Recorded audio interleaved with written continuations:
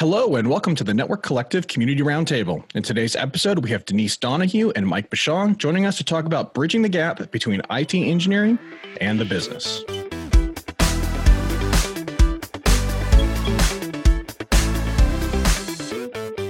Sponsoring today's episode is Cumulus Networks. Cumulus makes networking software for the open, modern data center. They're doing some cool things in the networking software space that we'd like to tell you more about later in the show. Denise, Mike, it's great to have you back on the show. Welcome. Thank you. Today we're talking about bridging the gap between IT engineering and business leaders. Denise, I think I'm going to pick on you first. What do you think? In your opinion, what's the largest or one of the largest hurdles between IT engineering and business leaders? Well, they don't talk to each other very much. You've got the business leaders who are, doing the business thing. They're making their plans. They're thinking about finances in the terms of their high-level strategic goals. And then the IT people are the ones who, kind of are on their own doing the IT stuff that makes that happen. And so when they find out about strategic plans is typically when someone says, hey, I need you to X to make, to be able to do this. So we can just quit right there. We're done. Well, I think that's the essence of the problem. I'd like to maybe explore some of the, maybe some of the solutions. Well, maybe not just give up right there. But I mean, no, I think that's the heart of it. I mean, it's kind of odd though, right? I mean, I don't know. Like, I would think that building a technical infrastructure to support a business would require knowing what the business needs, right? Yeah, well, and there are some good solutions. Oh, sorry. No, that's fine. I was just going to say, Denise and I wrote a book where we were trying to do that. And you know what? I don't think anybody on the business side ever read our book. No. So you're blaming it on the business side then. You just say it's all the business side's fault. That's exactly. You have all the engineers in the world out there just ready to go. They're good. If only the business people would just come along. Right. So from the perspective of a business person, they want outcomes. That's what they want. They don't care about your bits and bytes, and they don't care about your speeds and feeds. They want outcomes. They have a business to run, and ultimately they also have the purse.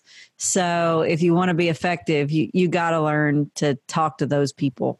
Exactly. And you got to learn to speak their language.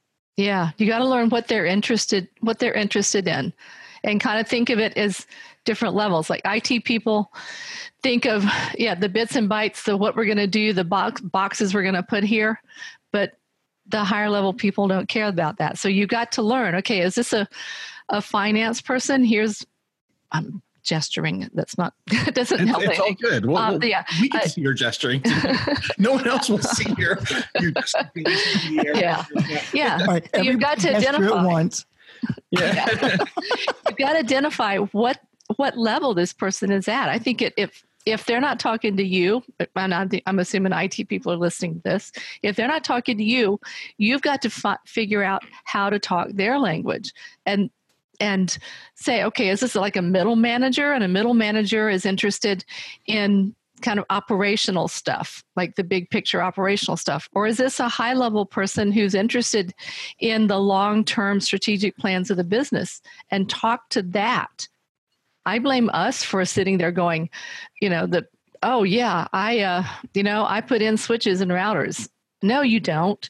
You provide the ability for the company to communicate with its customers.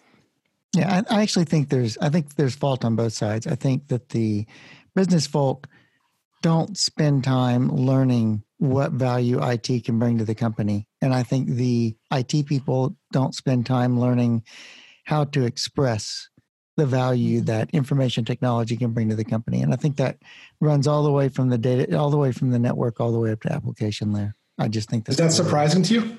No, it's not surprising to me, but it's just, I think we're in an evolution, right? So I think networking, 15 years ago was essentially plumbing. The question is competitive advantage. Yeah. I think that we see as the nature of business is changing and data is driving, more and more competitive advantage within a business. I think that I think your argument continues or grows in merit in the sense that, I think some businesses are a bit lazy. I should say business leaders are a bit lazy in learning what technology can do for the business.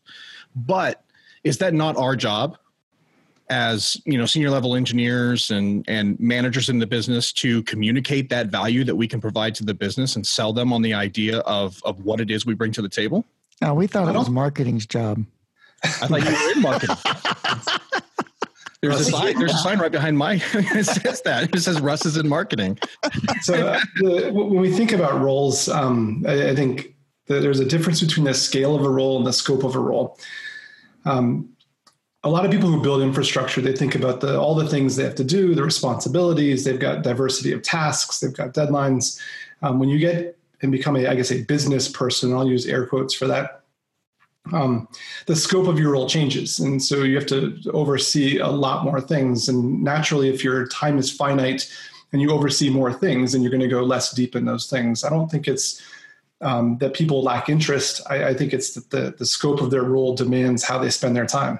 If I look at my own current role in kind of an executive position at a large company, I have the time to go in and focus on details that allow other outcomes to be achieved. And so I do want to speak, as Denise was talking about, in terms of outcomes. That's the language I want to use. And I think that's natural. If it was any different, by the way, I don't think the companies would survive. I think what you'd see is huge overhead. You'd see overlapping roles and responsibilities. You would see people making decisions or getting involved in decisions where they had no domain experience or expertise.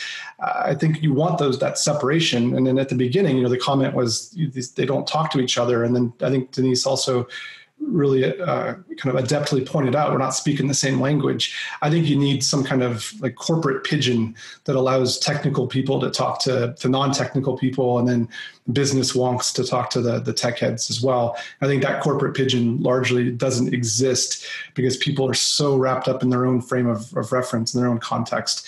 And that's, to me, that's where the fundamental breakdown is. Yeah. And I think we make it worse many times as engineers on the tech side, because we want to explain things.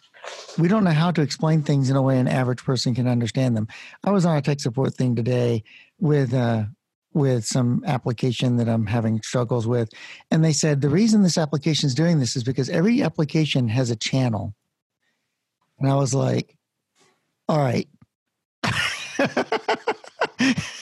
Mr. Tech Support person, I'm not that person. You can actually tell me what's going on. But you encounter this all the time in tech support, and I think we do it too. I think we do it to our management people. We don't phrase things in their terms. We're like, oh yeah, don't worry about it. Just give me this new box or give me this new. We want to give them hardware, and we want to give them all this stuff. And in reality, that's just not what they're talking about, and they're just not what they're concerned about.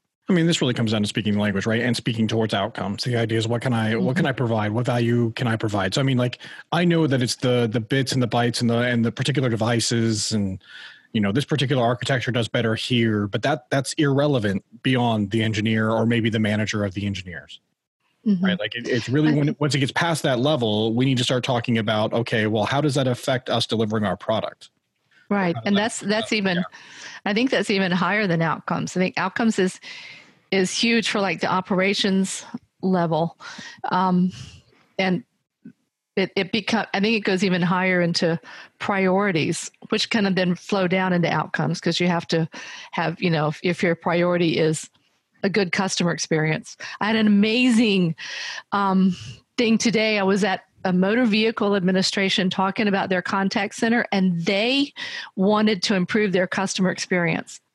I'm sitting here a little shocked. You said, I know. Everyone else just fell out of their chair immediately by Motor Vehicle Association, and those two things just usually don't sit adjacent to each other in my head.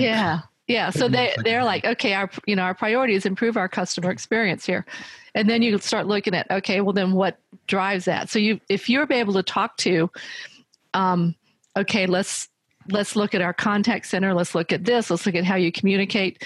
Then that points to the priority that they're of improving customer experience. So you kind of do this hierarchy of, okay, we got this priority.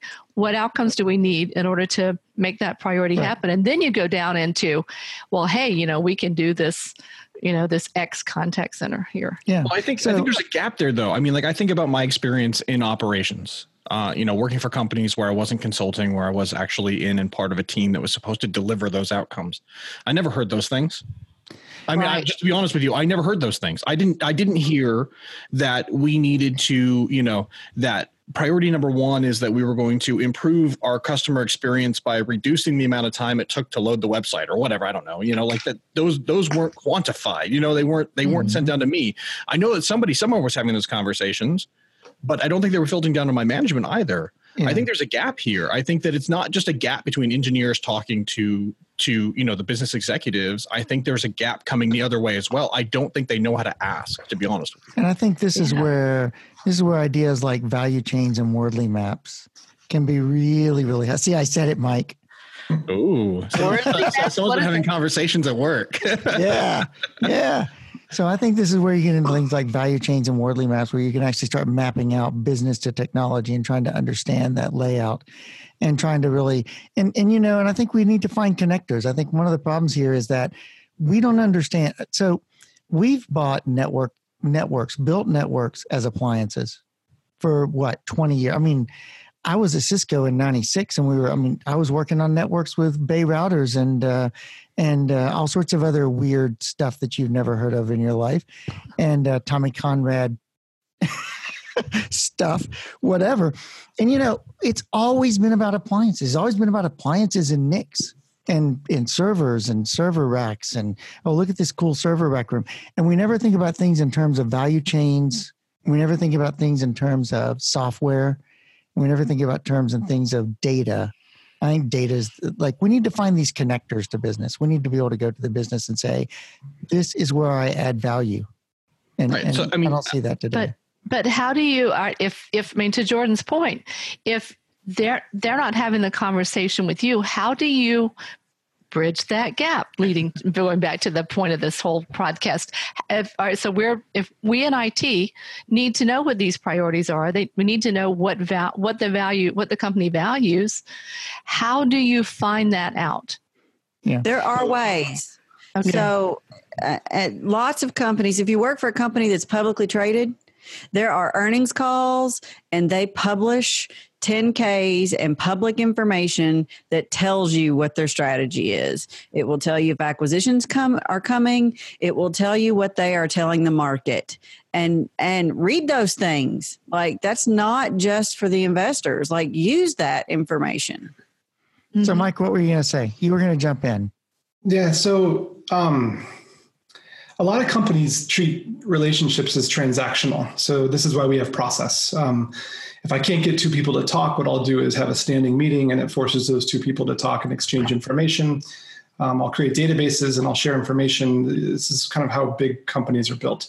The issue with transactional relationships is that you don't get any organic sharing. And so when you talk about the relationship between these people, if the bridge between, say, IT or technical folks and sort of the business leaders, if that bridge is transactional in nature, it's only going to be as strong as a company's process. I don't think individuals, if they succumb to that, I think you're kind of done. As I kind of look at people in, say, peer organizations where I work, there's no replacement for, going out for a walk with somebody who you're just interested to talk to. There's no replacement for a lunch, taking somebody to breakfast. And we talk about breaking bread together. There's a reason that's important, is that it gives you a shared experience that's beyond the transaction. I don't think that these people need to be separated by, Oracle reporting boundaries. And that means they can't talk to each other in the normal course of business.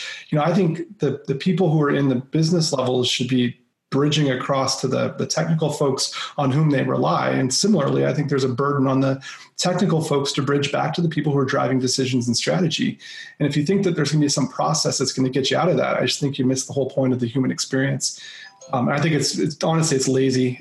People who do that and they say, well, that wasn't their job, or there wasn't an email, or there wasn't a meeting, there wasn't communication. Candidly, those are the people who aren't going to do well in their careers. You got to step outside the process. And if you were to take an entire company and then boil it down and just say, hey, we're going to create a process for every conversation that ought to happen inside the company, that company would absolutely suck to work for. I think everybody it survived. Yeah. Well, that's a real good point about the business people need to reach back. I think it's harder for the IT people to reach up to the business people because it's kind of like going, up your chain. But for the higher people in the chain to come down, and then you got to have something to say to them. So I really loved that, Yvonne, about look at the earnings statements, look at the company website usually has something about their priorities on it. Look at the budget. Look at the budget. It's just like anything else. Where they're spending money is what they care about. That's great. That was a great point, Yvonne. I sit in a VP role at a large company. And I'll tell you that people can come to me from any organization, from anywhere in the hierarchy. I think people are kind of afraid of it because they think they have to have something to say. I'll tell you what my life is like. And this is a little bit of an exaggeration, but not much. My day starts in the morning. Usually I get on a call where somebody complains to me about something. And then what I'll do is I'll get onto another call where somebody else complains about something. And if I'm if I'm at headquarters, then what I'll do is I'll walk into a conference room where a bunch of people will complain to me about something. And if I'm lucky, I can walk from that. Oh, it is, right? And then I get in the conference room and I go into someone else's office. So everybody finds something to complain about to Mike right now. Well, no, but here's the thing, right? But this is important because this helps you understand, like when you talk about your quote unquote business leaders, the average business leader goes from meeting to meeting, because the scope of the role is so broad, they get just a little bit of information from every contact. The meeting that I will always make time for this meeting. Somebody's going to come in and they're going to ask me one simple question. How are you doing today? Nobody ever asks me that. Nobody ever asks, what can I do for you? Everyone is always looking for me to resolve some question. If you want to get a meeting with one of these, proverbial business leaders, if you went in and just said, you know what are you worried about today? The person, I tell you, you would see like the weight of the world would fall off their shoulders because nobody ever asks that. And the higher up, the less frequently they're asked. How often does somebody go to the CEO and say, you know what, Mr. CEO or Mrs. CEO, how can I help you today? It's always they're looking for resolution on vote this way or tip the scales that way. If you just bridge that, I'm telling you, people who are in the organization, they'll get so much more context. It creates visibility, which is great at promotion time, by the way, because I don't think people understand how promotions happen at companies. And it would give you a lot of context so that you could go back into your peers with a bit more context around why decisions are being made. This is like the easiest thing you could possibly do to help your career. But then how do you get introduced to these people? How do you even get into their office? Literally. So that's a great question. So literally, and I've done this with people when I was earlier in my career. I'd walk in, send an email. I don't need an introduction. Everyone just wants to help. Most people, now it's not true of everyone, but most people, especially in leadership positions, are servant leaders. They actually want to help. And so when you go in and just say hello, and if you tell someone, so if someone comes to me and says, can I take you to lunch someday? I might not be able to go that week, but I'll say, you know what? Yeah, actually, let's do that. And when push comes to shove, I'll pay for that lunch if at the end of the day. So it's like you get credit for taking them to lunch, even though they pay. It's really like the best of both worlds. Or say, you know what, can I get you a coffee in just 15 minutes? It changes the way someone looks at you. And there's real psychology behind this as well, by the way. That gets into like the frequency of touch is more important than the magnitude of touch. It's called the drip.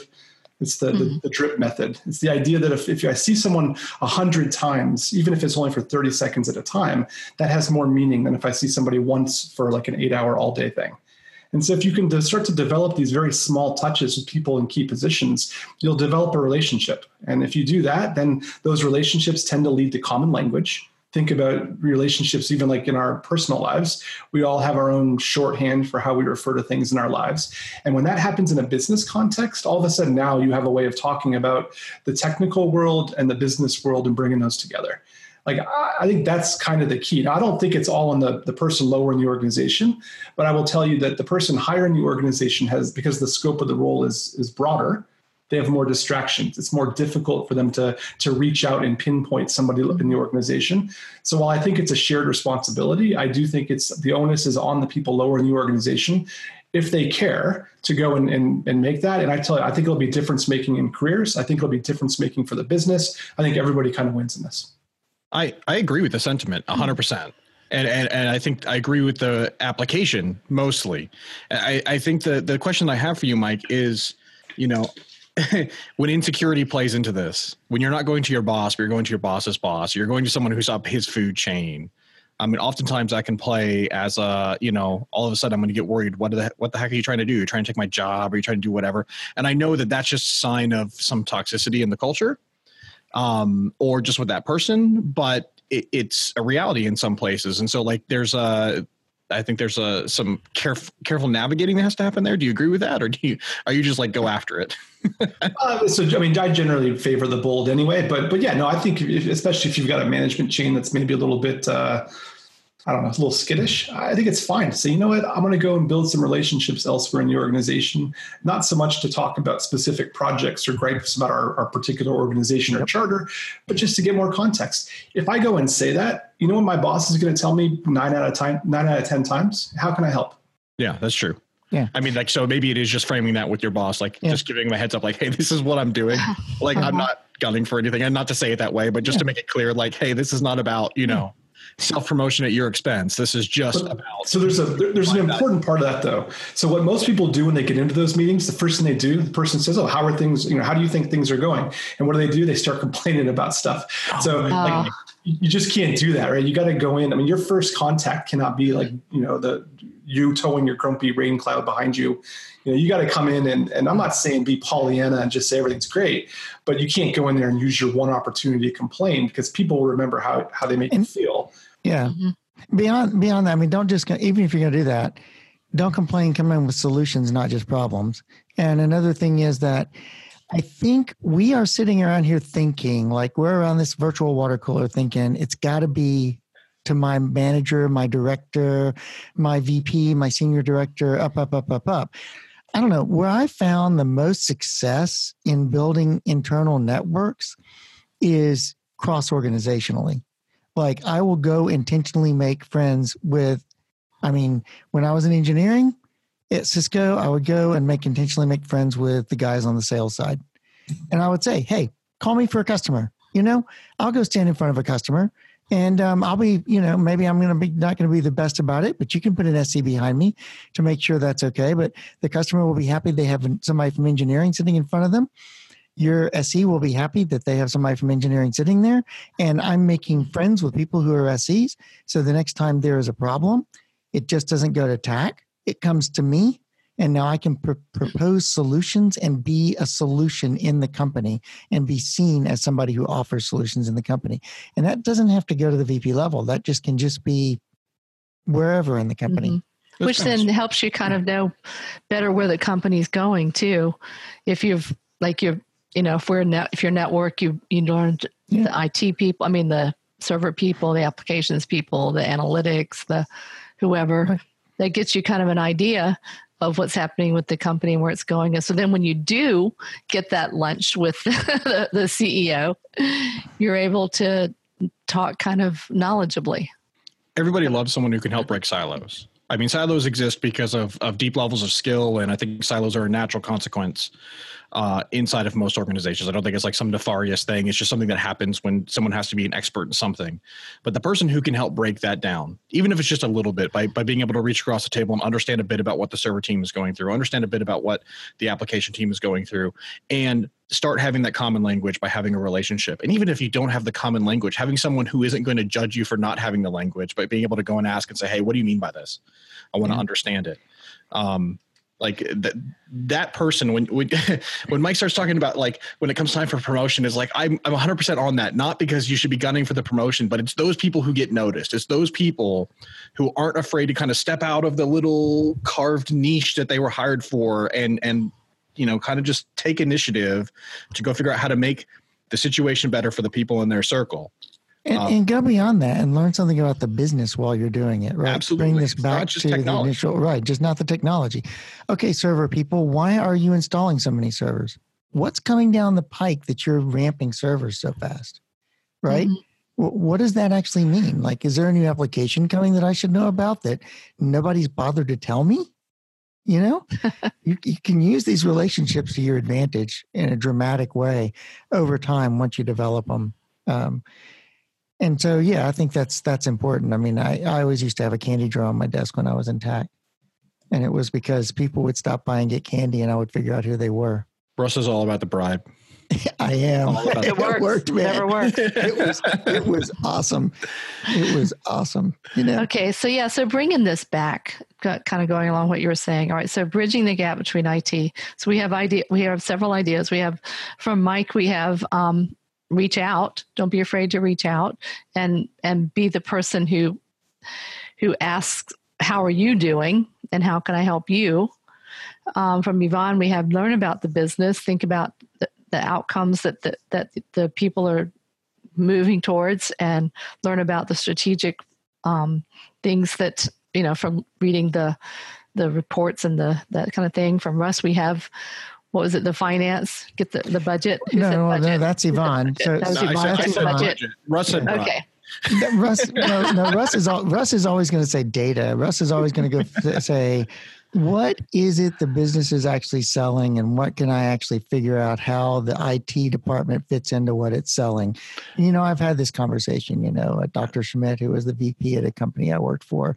And he and I used to kid all the time. I'd be looking on the floor for something. He'd say, what you looking for? I'd say, my brain. And he'd say, am I looking for something small or something big?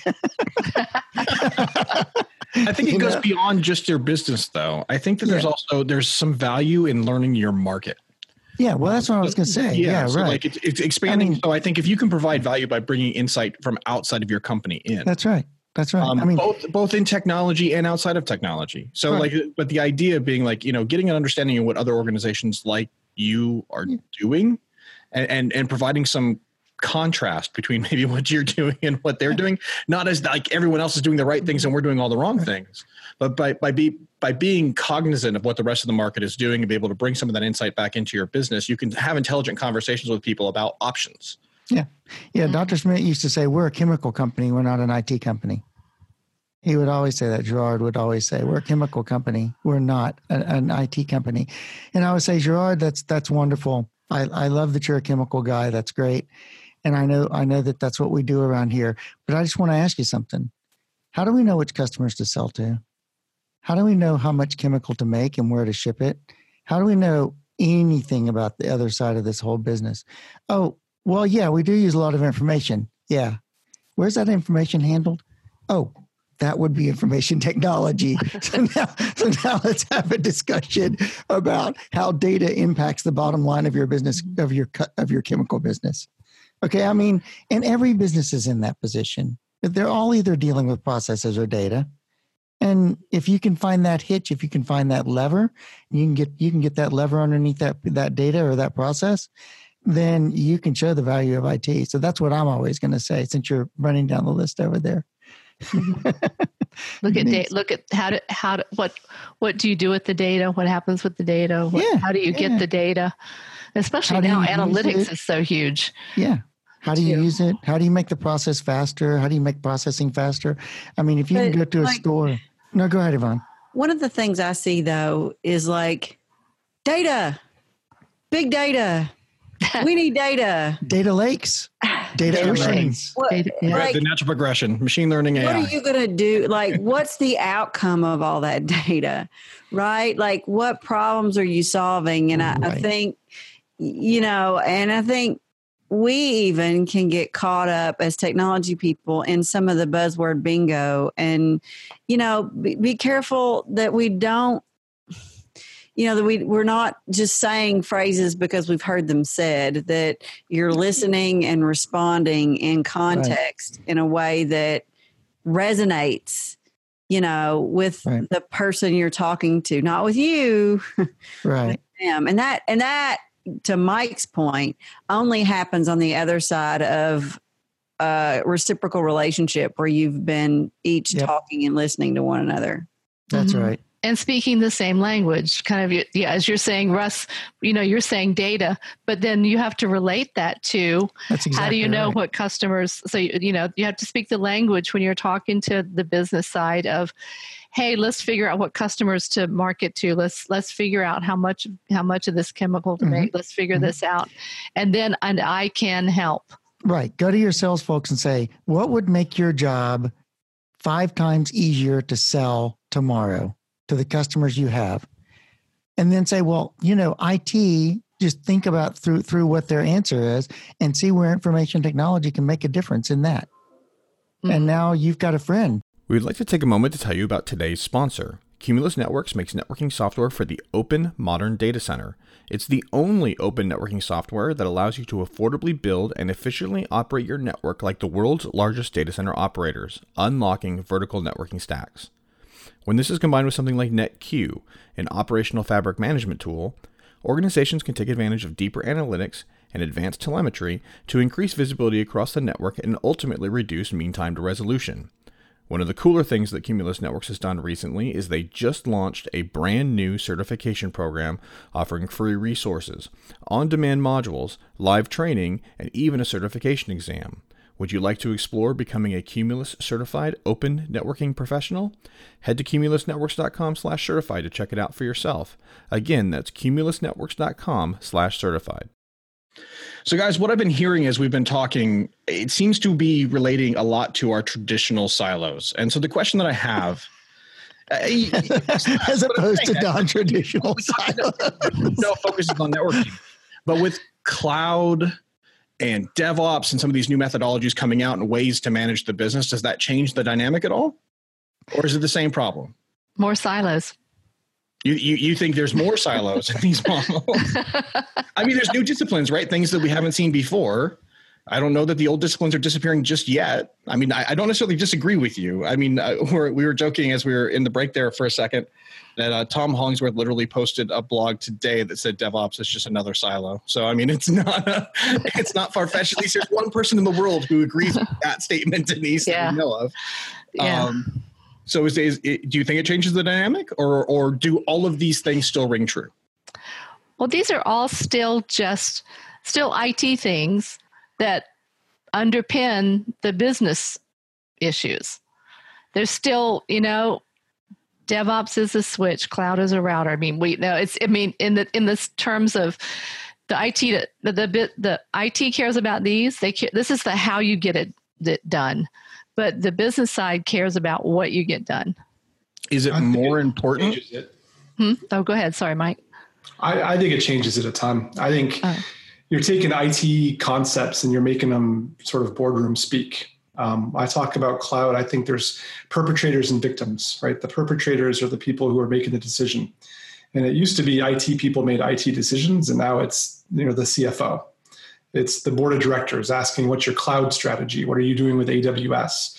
And I think when people become not fluent, but conversational in IT, it changes where they think they can add value. It changes the questions they ask. It changes the opinions they assert. A little bit of, if you're familiar with, the Parkinson's. It's the Parkinson's rule, where the bike shedding, right? Where everybody has an opinion on the color of the bike shed or what kind of coffee you should get. So the debates are more kind of vocal and heated around things where everyone has a point of view. I think when you get into cloud, whether they know cloud or not, everyone has an opinion on it. And so I think the relationships become even more important. Your ability to communicate becomes even, sort of more emphasized. And those who can do well bridging the gap going forward will be really separating themselves from the rest of the pack, because I think IT is a team sport now, and it extends well beyond just the IT boundaries. Yeah, I was going to say shadow IT is a huge deal now, because anybody can just go write a check and run their application wherever they want to, and you can be completely unaware of all of that. And then you run into data gravity and you run into things that are going on, and boom, all of a sudden you're completely out of control and you don't know anything. I mean, half your IT is, data loss. But hang on, like most of us who are technology people understand why that's a problem. But there are people in the business who don't understand why that's a problem. Yeah. Still, my application works. It's running up there. I can get to it. And I also don't have to deal with Bob. That's a win-win-win. Right? Until you start talking about things like data loss. And and compliance and all those things. And breaches, which is that more things. Well, and data gravity, which Yvonne and I talked about before, and Mike and I talked about. It's just data likes to be with data. I mean, data just has gravity to it. I mean, you put a big bunch of data someplace and it's going to attract more data to itself. And that's just the way it works. I mean, but then why does it, to Yvonne's point, why is that a problem? Why does it, well, how do you help people? We all know why it is, but then for the business folks, how do you let them know why that's a problem? I've had this conversation with a bunch of people. I just tell them, if you have an application that requires some data, if the application's in AWS, where does the data go? If you have a second application using the same data, where does that application go? If that application is using other data, where does that go? And if they understand the concept of it, and then you can start talking about why does that matter? Well, what happens if everything's in AWS? You're a procurement person, as an example, you lose all negotiating leverage. If you want to move a workload because there's a different capability somewhere else, I think you can bridge the gap relatively straightforward, but you got to be able to explain it in a way that's right. 2 or 3 sentences. And there's another piece to it too, which is that the bigger bunches of data throw off metadata, which by the way is how the hyperscalers work. And now all of a sudden the metadata becomes valuable on its own. And if you put all that data in the cloud provider is getting the metadata, not you. And at some point that can reduce your business efficiency. So you've got to be very careful about what you're putting where and why. And we just don't really think about it, right? We think about routers and switches and QSFPs and optical cables and But the thing about this is you have to have the opportunity to have the conversation. You have to know that it's happening. This is the big challenge with shadow IT. I think this is why I completely agree with Mike that the relationship in this in this particular instance is the reason why it's so important. Yep. Is because they can write a check and solve their problem. And by the way, it's not their job to worry about the large scale. I mean, it is, but it's not, in their job description by default to worry about the large scale implications of something like data gravity because they're just solving their application problem. And by the way, Mike is in Sunnyvale a lot of times. So if you're in Sunnyvale, just run by his office and ask him how he's doing. Oh, yeah. I'll be there week Mike after really set next. this up just so he gets a bunch of offers to go to lunch. That's the real reason why Mike's like, I could use I told you I pay for them all. What are you talking Podcast is costing me thousands of dollars. That's right. Yeah, maybe So Mike, not the you're going to best pay idea. for this. You're going to pay for lunch for this Cisco person who comes by. You know what? I have a lot of friends at Cisco. I judge them all equally, but I'm happy. I don't judge them. I feel sorry for them.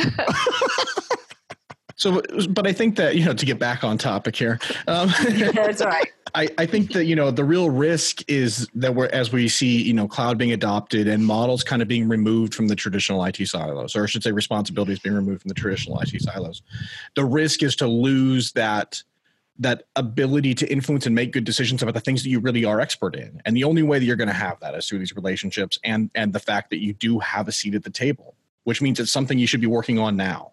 Like it's important that we're working on it now. So often the IT play in those conversations is, but we can't manage it, which is another way of saying, but I'm losing control.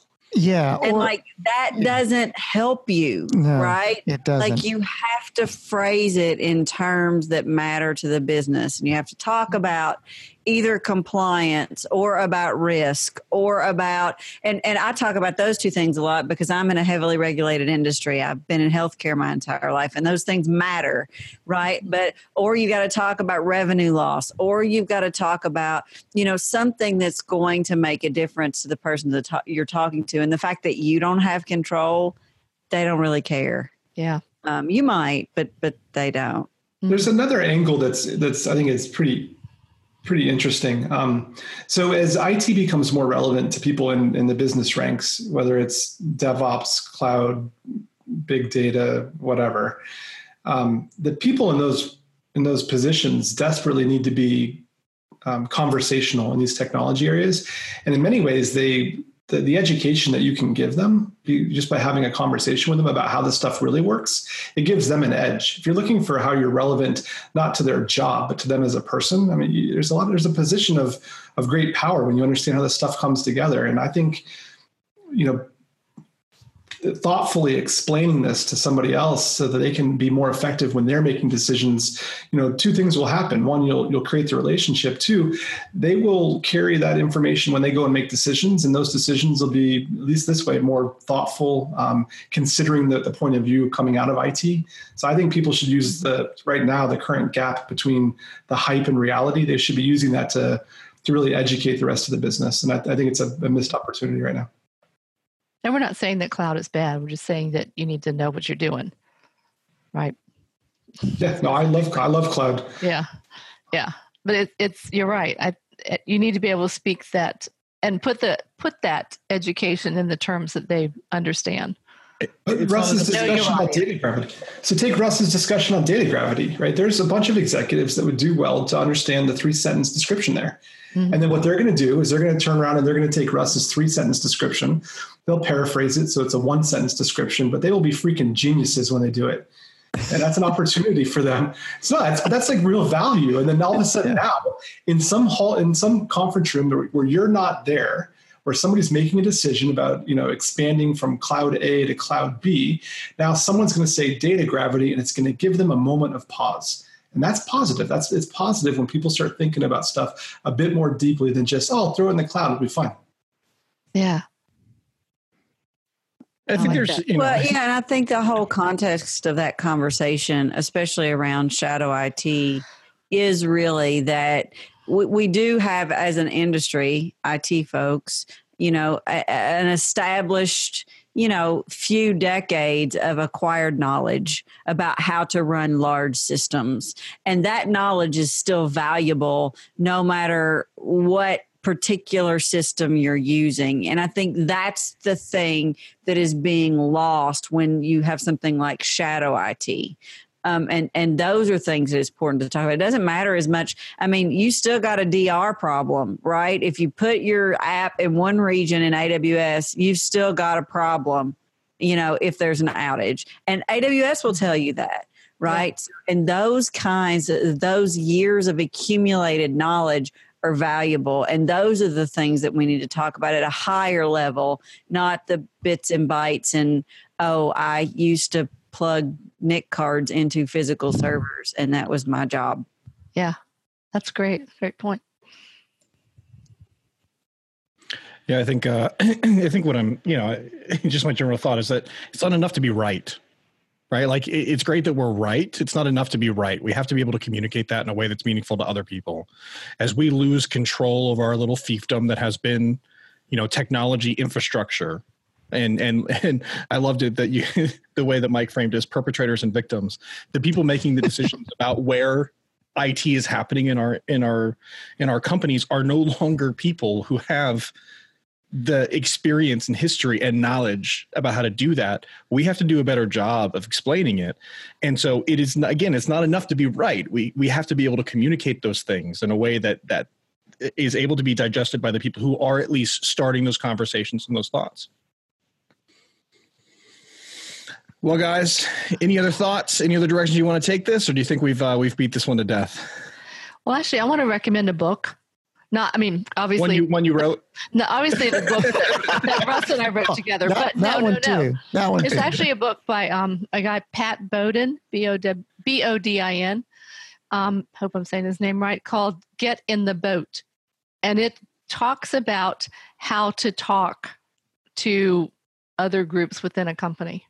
And it talks like executives, here's how to talk to IT people. IT people, here's how to talk to executives. Gives you a framework for thinking about what you're saying as you take them to lunch. Right. And if Russ has this, his recommendation is going to go buy a bunch of copies and give them to the executives. So clearly they're the ones that are wrong at all. That's right. But I'll just recommend you get a candy jar. A candy jar and Bible. It never works. Yvonne? The only other thing that I was thinking is Jordan mentioned this about being right. And I think when you work in an operational role, things work or they don't, they're up or they're down. And we start to think in ways that are very, this is right and this is not right.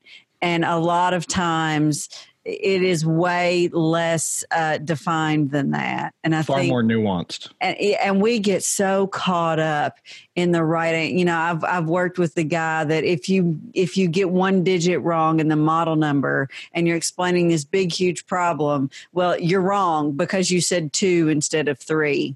Right. And we can't be like that. We have to think bigger picture, like Jordan said, more nuanced and not be so hung up on having to be absolutely right, but to be in the flow of what's going on in our organizations.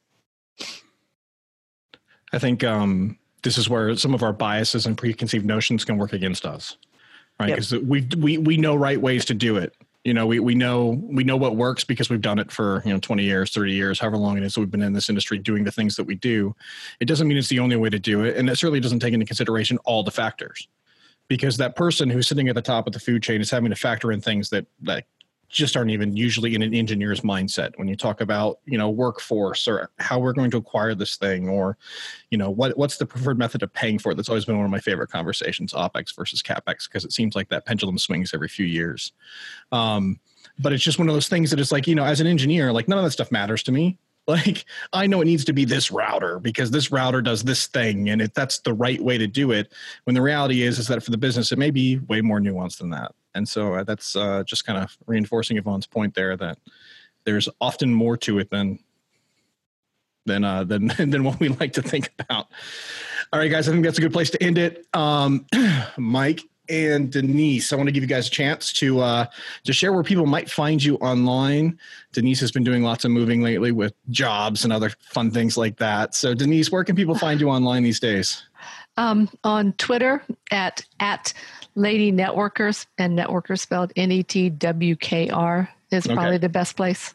Awesome. Mike, how about you? Where can people find you? I am M. Bouchon on Twitter. Controversial tweets all the time, but they're fantastic. Constructive tweets all the time. Oh yeah, controversial is not the right word. I will say it's controversial because usually I'm excited about what he has to say, and I'm like, yeah, people should read this, and then I get responses just like, no, that's all wrong. I'm like, no. I don't think so. Hey, but Russ, how about where can people find you, man? Rule11.tech, Routing Geek on Twitter, and the Network Collective, and the ECI blog, and maybe in the Juniper blog. Who knows? I don't know. If it's talking about technology, you probably will find Russ there somewhere. I believe you mean Russ the marketer. Yeah, I mean, just marketing conferences. I mean, where else are we going to find Russ?